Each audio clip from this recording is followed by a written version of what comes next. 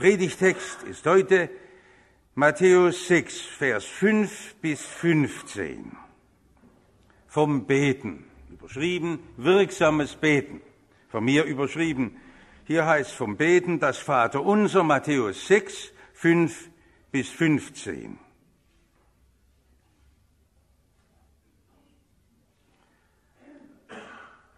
Wir haben vor 5 Jahren eine Reihenpredigt gemacht über das Vaterunser. Es ist aber sicher einmal auch gut, das Vaterunser in einer Predigt gesamt zu sehen und die ganze Frage des Betens noch einmal zu bedenken. Jesus spricht, wenn ihr betet, sollt ihr nicht sein wie die Heuchler, die gern in den Synagogen und an den Straßenecken stehen und beten, damit sie von den Leuten gesehen werden. Wahrlich, ich sage euch, sie haben ihren Lohn schon gehabt. Wenn du aber betest, so geh in dein Kämmerlein und schließ die Tür zu und bete zu deinem Vater, der im Verborgenen ist. Und dein Vater, der in das Verborgene sieht, wird dir's vergelten. Und wenn ihr betet, sollt ihr nicht viel plappern wie die Heiden, denn sie meinen, sie werden erhört, wenn sie viele Worte machen. Babbeln wie die Heiden. Darum sollt ihr ihnen nicht gleichen, denn euer Vater weiß, was ihr bedürft, bevor ihr ihn bittet. Darum sollt ihr so beten: Unser Vater im Himmel, dein Name werde geheiligt, dein Reich komme, dein Wille geschehe, wie im Himmel so auf Erden. Unser tägliches Brot gib uns heute und vergib uns unsere Schuld, wie auch wir vergeben unseren Schuldigern. Und führe uns nicht in Versuchung, sondern erlöse uns von dem Bösen. Denn dein ist das Reich und die Kraft und die Herrlichkeit in Ewigkeit. Amen. Denn wenn ihr den Menschen ihre Verfehlungen vergebt, so wird euch euer himmlischer Vater auch vergeben. Wenn ihr aber den Menschen nicht vergebt, so wird euch euer Vater eure Verfehlungen auch nicht vergeben. Sie kennen doch das Segelschiff Gorch Fock. Die Älteren wissen, wer Gorch Fock war. Der hat Seemannsromane geschrieben. Das war ein Künstlername. Der Schreiber hieß ganz anders. Aber in einem dieser Bücher von Gorch Fock findet sich eine ganz wichtige Passage. Da schreibt Gorch Fock von einem Matrosen, der seiner Mutter nach Hause einen Brief schreibt und sagt: Liebe Mutter, wenn du einmal hören solltest, dass unser Kreuzer versunken ist und niemand gerettet wurde, dann weine nicht. Du musst wissen, das tiefe Meer, in das mein Leib versinkt, ist nur die hohle Hand meines Heilands, aus der mich nichts reißen kann. Da muss man zuerst tief durchatmen. Solch einen Glauben wollte ich haben. Wenn das Schlimmste passiert, was ich mir denken kann in meinem Leben, eine schlimme Gefahr mich trifft, Krankheit oder gar Böses oder gar der Tod, dann ist es nur die Hand Gottes. Also ich verstehe gut, dass Leute sagen, Glauben ist zu schwierig für mich. Verstehe ich gut, das ist ja für jeden von uns unfassbar. Kann man so was überhaupt sagen? Ein junger Mensch, ich bin umgeben von der Güte Gottes. Selbst hinter der Unglücksnachricht steht die Liebe Gottes. Selbst hinter der tödlichen Krankheit steht die liebende Hand Gottes. Und niemand reißt mich aus der Hand Gottes heraus. Aber jetzt stimmen viele wieder ins Klagelied ein und sagen, ja, das wünsche ich mir, so einen Glauben. Wenn Sie so glauben wollen, was hat denn Jesus immer zu den Menschen gesagt? Betet. Das Beten ist ganz schlicht praktiziertes Glauben. in den ganzen Nöten und Sorgen meines Lebens, wo ich umgeben bin von allen möglichen Gefahren, wo ich nicht mehr weiter weiß, mich einsam und verlassen sehe, du bist da, Heiland mit deiner Hand, und ich komme zu dir, betet. Ich will Ihnen gar nicht mehr sagen, es ist ein Befehl, Sie sind selber schuld, wenn Sie es nicht tun. Betet, machen Sie es doch. Und wenn Sie anfangen zum Beten, und das mag sein, dass Sie noch gar nicht viel begriffen haben vom Glauben, und das brauchen Sie auch gar nicht. Es geht ja nicht zuerst durch den Kopf, sondern durchs Vertrauen. Wenn Sie anfangen beten, machen Sie solche atemberaubenden Erfahrungen, dass Sie ganz erfüllt werden. Machen Sie es doch. Das ist so gewaltig, was man erlebt in Augenblicken, wo man nicht mehr weiter weiß. Da hinten steht unser Bruder Dürr, vor ein paar Monaten haben wir noch gebetet, da über Nacht zur Hirnoperation, großer Tumor. Jetzt steht er dahinter und hat nicht mal einen Sitzplatz. Das hätte ich nie für möglich gehalten, dass Gott sowas kann. 7 Stunden hat Operation gedauert. Wie lang war es? Ja. Nee, ist ja gewaltig, was Gott tut.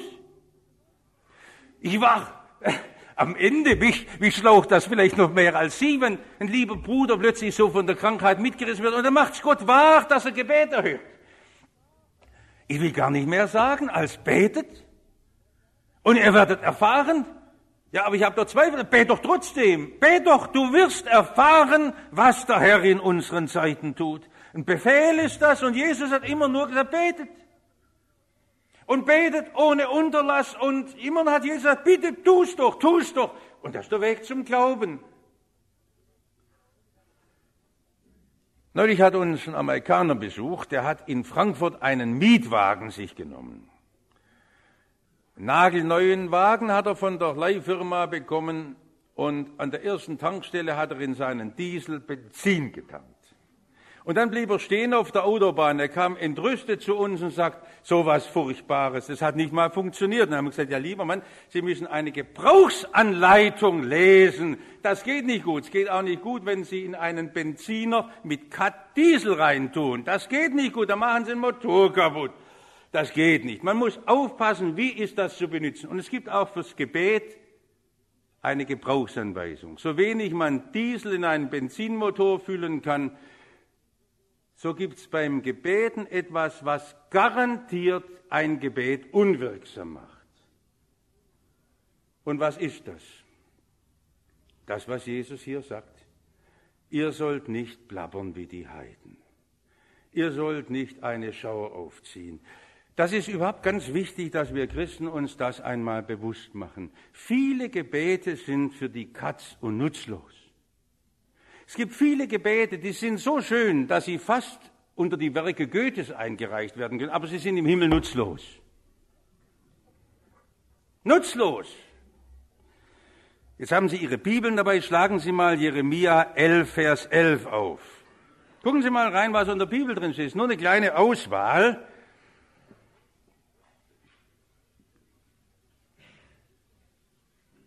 Da spricht der Herr, ich will Unheil über sie kommen lassen, dem sie nicht entgehen sollen. Und wenn sie zu mir schreien, ich will sie nicht hören. Gott sagt, ich werde gar nicht drauf hören. Die können beten. Ich sage also manchmal salopp, wie nicht gescheit. Also wie wahnsinnig. Und es hat gar keinen Wert, nutzlos, wie wenn sie Diesel im Benzinmotor füllen. Gebete nutzlos für die Katz. Jesaja 1, Vers 15. Da fängt das Jesaja-Buch auch an. Und wenn ihr auch eure Hände ausbreitet beim Gebet, verberge ich doch meine Augen vor euch, und wenn ihr auch viel betet, höre ich euch doch nicht, denn eure Hände sind voll Blut. Man kann das Beten völlig falsch machen. Ja, jetzt ist es doch kompliziert. Nein, ist gar nicht kompliziert. Aber das ist eine Rede an die Christen, an die Gemeinden, an die, die beten. Es gibt viel unwirksames Gebet. Es gibt Gebet und man macht alles falsch. Und darum habe ich heute meine Predigt überschrieben vom wirksamen Gebet. Und was müssen wir da beachten, dass es wirksam wird? Ich habe 7 Punkte. Nachdem es letzte Mal so gut funktioniert hat, probiere ich es nochmal. Erstens, echt muss sein. Echt. Ich kenne viele, die sagen, wenn man betet, muss das auch eine würdige, andachtsvolle Sprache sein, die dem Gottesdienst angemessen ist. Das müssen wohlklingende Worte sein. Davon steht aber nichts in der Bibel. Dass wir zum Beten besonders wohlklingende Worte brauchen, es ist schlicht nicht wahr. Lassen Sie sich doch nicht einen Bären aufbinden, wenn es um solche wichtigen Sachen wie es beim Beten geht. Ich war neulich froh, wie wir die Mitarbeiterkonferenz aus Puerto Rico von Billy Graham übertragen bekommen haben. Da hat Billy Graham gesagt, er ärgere sich, die meisten Leute beten viel zu lange. Das Gebet sei was ganz Unmittelbares und Kurzes. Wie toll, wenn einer da mal wieder eine Lanze bricht. Und was ist denn hier so schlimm beim Beten? Ja, ich habe auch andere gehört, die gesagt haben, man darf zuerst nur danken. Das ist richtig wichtig, dass man auch mal Dank zu Gott sagt, ganz wichtig. Aber es gibt nirgendwo ein Gesetz in der Bibel, dass man zuerst nur danken darf. Gucken Sie doch die Psalmen an, das ist einfach nicht wahr. Es gibt solche Gesetze vom Beten nicht. Und wenn Sie dann die Bibel anschauen und schauen, wo haben Leute wirksam gebetet, da saß ein Bettler im Straßengraben und war blind und er hat gebrüllt aus Leibeskräften, Jesus, du Sohn Davids, erbarme dich mein, und Jesus hat's Gebet erhört. Da war eine Mutter, die hat für ihr krankes Kind gebetet und Jesus hat gesagt, du bist im Moment noch nicht im Heilsplan Gottes drin. Das ist in der Missionsgeschichte Gottes noch nicht dran, das Land Libanon heute, Syrophönizien damals. Und die Frau hat gesagt, aber doch, Herr. Und der Herr hat erhört. Es gibt doch kein Gesetz zum Beten, aber echt muss sein. Ich ärgere mich immer wieder, dass man Kindergebete auf den Witzseiten der Zeitschriften veröffentlicht. Das ist unpassend.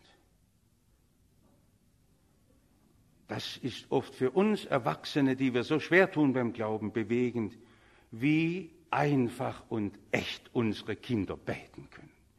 Und wir sind oft beschämt und nachher sagen wir, und die Kinder haben recht gehabt. Echt soll es sein. Und da will ich gar nichts anderes mehr tun, als einfach so es ihnen Mut machen, sagen, schreien Sie Ihre Not heraus. Der Vater, der ins Verborgene sieht, der weiß, was dich bewegt. Der sieht sogar das Seufzen in deinem Herzen. Und so darfst du beten. Zweitens, direkt. Was heißt direkt? Ach, das mit der Religion ist so schwierig und mit Gott, was haben die Theologen schon für Wälzer geschrieben über das Wesen Gottes und das Geheimnis Gottes und dann das Ahnen eines göttlichen Wesens und wie man den Begriff Gottes überhaupt fassen kann. Und was macht der Beter? Der sagt einfach Vater. Das Ende der Theologie. Da kommen sie mit all ihrem Wissen nie hin. Vater.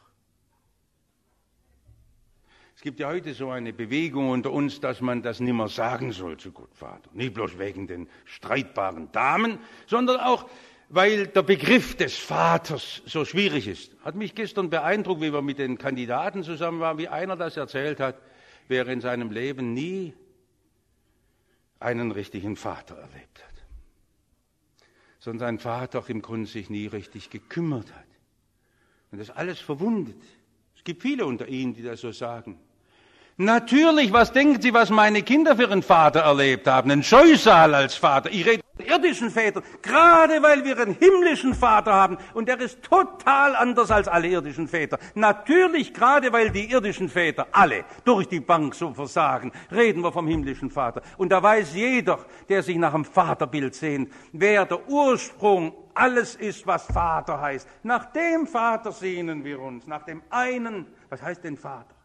Von dem ich mein Leben habe, der mich kennt, der mich liebt, der für mich sorgt, der alle Macht hat. Sie können dieses Wort gar nicht größer sagen. Wissen Sie, was Jesus in seinem letzten Augenblick im Sterben gesagt hat? Vater, in deine Hände befehle ich meinen Geist. Das ist ein Wort zum Sterben. Und Sie brauchen gar nicht viel, noch einmal, auch vom Bewältigen Ihrer Fragen. Sie dürfen das einfach so sagen und dann erleben, wie der Vater um sie her ist. Vater im Himmel, so hat Jesus gesagt, direkt, ganz direkt, einfach durchdringen, durch alle Zweifel, durch alle Fragen, durch alle Bedenken, einfach Vater sagen. Und das ist so stark bestätigt in Jesus, er will mein Vater sein. Auch wenn ich ein ungehorsames Kind bin, böses Kind und ein schmutziges Kind und ein störrisches und widerborstiges Kind, aber ich bin sein Kind, weil mich Jesus zu seinem Kind gemacht hat. Und da darf ich kommen und darf ihm alles sagen. Drittens, zuversichtlich darf ich beten. Zuversichtlich. Ja, manchmal könnte das ja so sein, wie wenn wir Gott was abnötigen wollen, ja, dass wir in eine Sache so vernarrt sind.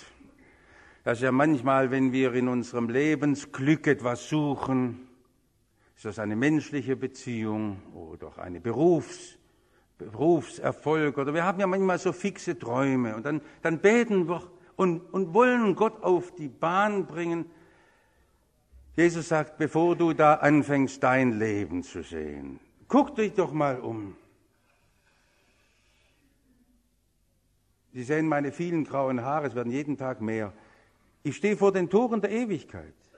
So nur noch ein kurzer Augenblick, dann darf ich hinübergehen in die Schar der vollendeten Gemeinde. Was wird das, so ein Jubel sein mit Paulus und Petrus und den Kirchenvätern, vor dem Thron Gottes zu stehen. Das Reich Gottes ist doch schon da, wir sehen es nur nicht. Die Herrschaft Gottes ist doch da. Sie ist nur in Bosnien und in Stuttgart und in meinem Leben noch nicht ganz durchgebrochen. Herr, lass doch dein ewiges Gottesreich in dieser gottlosen Welt zum Siege kommen. Es geht doch nicht bloß um meine kleinen Wünsche. Mein Leben soll doch hineinpassen in deine großen Reichsgottesplanungen. Ich will doch einen Blick haben auf deine Ewigkeit.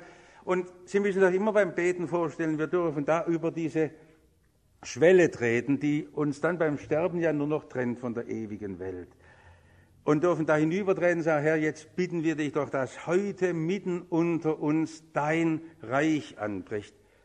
Die schönste Auslegung des Vaterunsers hat ja Helmut Thiele uns geschenkt. In Predigten, die er hier in Stuttgart gehalten hat, veröffentlicht unter dem Titel Das Gebet, das die Welt umspannt. Und da schreibt er gerade zu dieser Stelle, dein Reich komme.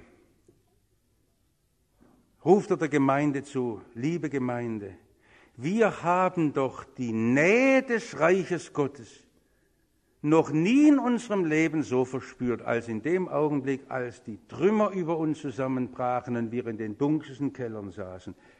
Das Reich Gottes ist ja immer dem Auge der Menschen verborgen.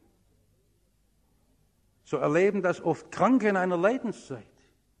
Jesus ist da und hat alles unter seiner Kontrolle. Und das kann der Herr genau tun, wenn er es umgekehrt macht, als ich denke. Das ist, so hat ja Jesus das Reich Gottes verglichen, der Schatz im Acker, das sieht man oberflächlich gar nicht, das steckt unter der Oberfläche. Herr, lass doch dein Reich in meinem Schrottleben anbrechen, in meinem Chaos. Lass doch da etwas geschehen von deiner großen Macht. Und dein Name werde geheiligt. Steht ja interessanterweise im Vaterunser nicht drin, mache mich heilig. Obwohl das so nötig wäre, dass Gott uns heilig macht. Wir bitten ja nur, dass der Name Gottes unter uns ganz groß herauskomme, dass Menschen wieder den Heiland, den Erlöser, den Herrn der Welt erkennen.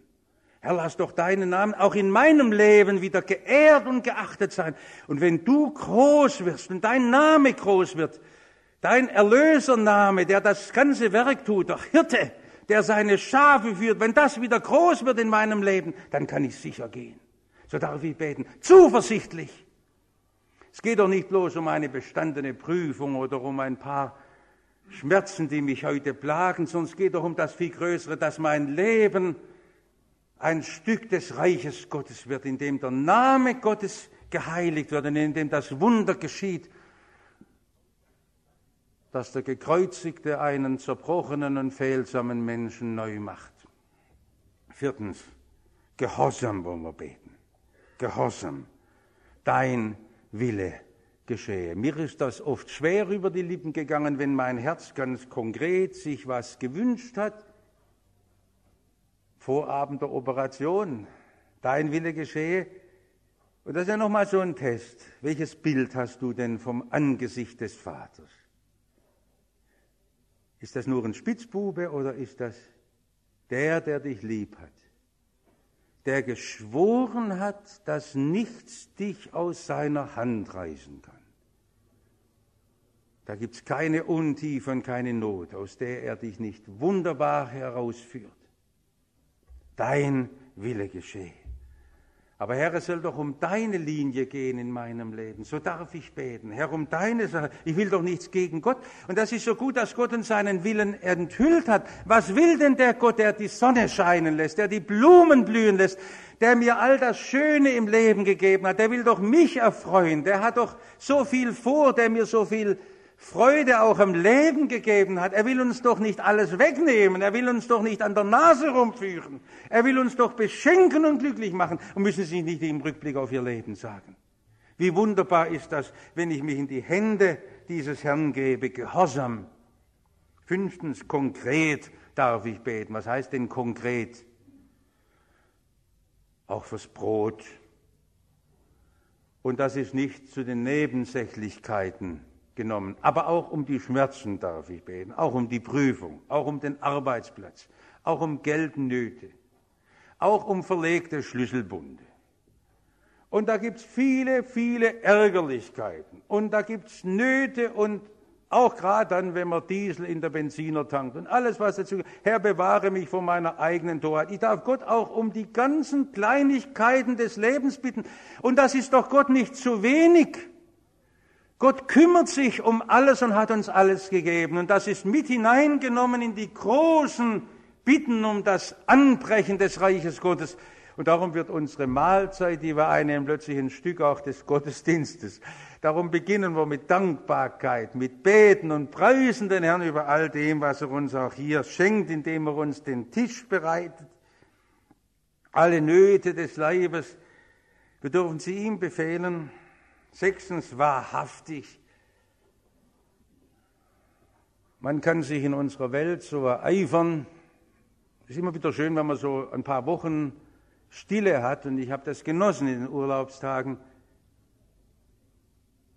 In unserer Welt, in der so viel beklagt wird, in der Bibel ist ja da überhaupt kein Raum da. Überhaupt kein Raum, um sich zu empören über die Bosheit der Mächtigen und Regierenden und was alles falsch läuft in den Ländern der Welt. Ganz einfach nur die Bitte, Herr, nimm du mir meine Schuld weg. In der Bibel gibt es immer nur den Blick, Herr, meine Schuld. Nie die Anklage gegen die Welt. Fasziniert uns immer wieder. Wir wollten auch am liebsten so eine aktive Demogruppe sein, die alle Übel der Welt brandmarkt. Herr, mach du mich frei von meiner Schuld. Keine halbe Stunde meines Lebens, wo ich nicht in vielem schuldig werde. Vergib mir meine Schuld. Und da wird vom Bösen gesprochen, von der Macht des Teufels, der uns versucht. Wissen Sie das? Sie wissen gar nicht, was heute noch an Versuchungen über Sie hereinkommen kann. Keiner von Ihnen hat nur die Macht zu sagen, ich kann bis heute Abend 24 Uhr alle Versuchungen in eigener Kraft zurückweisen. Wenn der Herr nicht in seiner Güte Sie bewahrt, fallen Sie furchtbar in des Teufels Stricke. Und das wissen Christen, die beten. Herr, bewahre mich nicht bloß vor Torheit, sondern vor der Macht der Finsternis, vor der Sünde, die mein Leben belastet. Und nimm du mir meine Schuld weg, mach du aus mir einen Menschen nach deinem Herzen. Und noch das 7. und letzte, gewiss. Gewiss beten. Denn dein ist das Reich und die Kraft und die Herrlichkeit in Ewigkeit. Man kann auch sagen, dankbar. Der Dank steht im Vater unser hinten dran. Macht gar nichts aus Wort, gehört aber hinein. Schon bevor wir es sehen, wie die Bitten sich erfüllt haben, dürfen wir gewiss wissen, es wird erhört. Und es ist erhört. Und es ist nicht vergebens, was wir gebeten haben, denn bei Gott ist die Kraft und ist die Macht. Und er hat die Ehre, das meint ja die Herrlichkeit. Er hat ja all das, dieser Herr. Vielleicht können Sie es nach dem vielen jetzt nur noch in einer kurzen Geschichte verstehen. Wir Württemberger haben ja immer wieder Schurken als Herrschende gehabt. Ich rede jetzt von der vergangenen Geschichte, nicht von der Gegenwart. Wir haben sehr ehrenwerte Persönlichkeiten, für die wir sehr dankbar sind, sondern in der württembergischen Geschichte einer der schlimmsten Schurken war der Herzog Karl Eugen, der die Solitude erbaut hat. Ein Lebemann, wie hat Schiller unter ihm geseufzt und ist dann ins Ausland nach Mannheim geflohen, um sein Leben zu retten. Und was wurde da Geld verprasst? Und dieser Karl Eugen hat ja eine ganz merkwürdige Entwicklung gemacht. War ja Katholik von Haus aus, er hat eine Hure sich genommen und mit der hat er zusammengelebt. Diese Hure, eine Mätresse hat man früher gesagt, wurde ihm zum Heil. Die hat sich oft besuchen lassen vom Philipp Matthäus Hahn zu geistlichen Gesprächen. Dass der am Ende nur noch in Hohenheim residiert hat, der Karl Eugen, und ein ganz sorgender Vater Württembergs wurde, hat er nur dieser Franziska von Hohenheim zu verdanken gehabt. Eine treue Frau, die ihn in die Verantwortung vor Gott gestellt hat, und da waren Beter. Wir wollen gleich ein Lied singen, das singt man gar nicht, weil sonst die jungen Leute sagen, es hat so komische Formulierungen in der Sprache drin.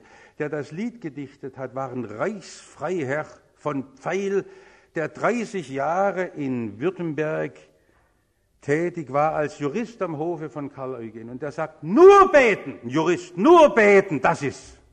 Und die Beter haben gewusst, dass die Kirche nicht in der öffentlichen Verantwortung viel wirkt durch Kanzelproklamationen, sondern durchs Gebet. Da kann man sogar die liederlichsten Menschen verändern und die ganze Welt prägen.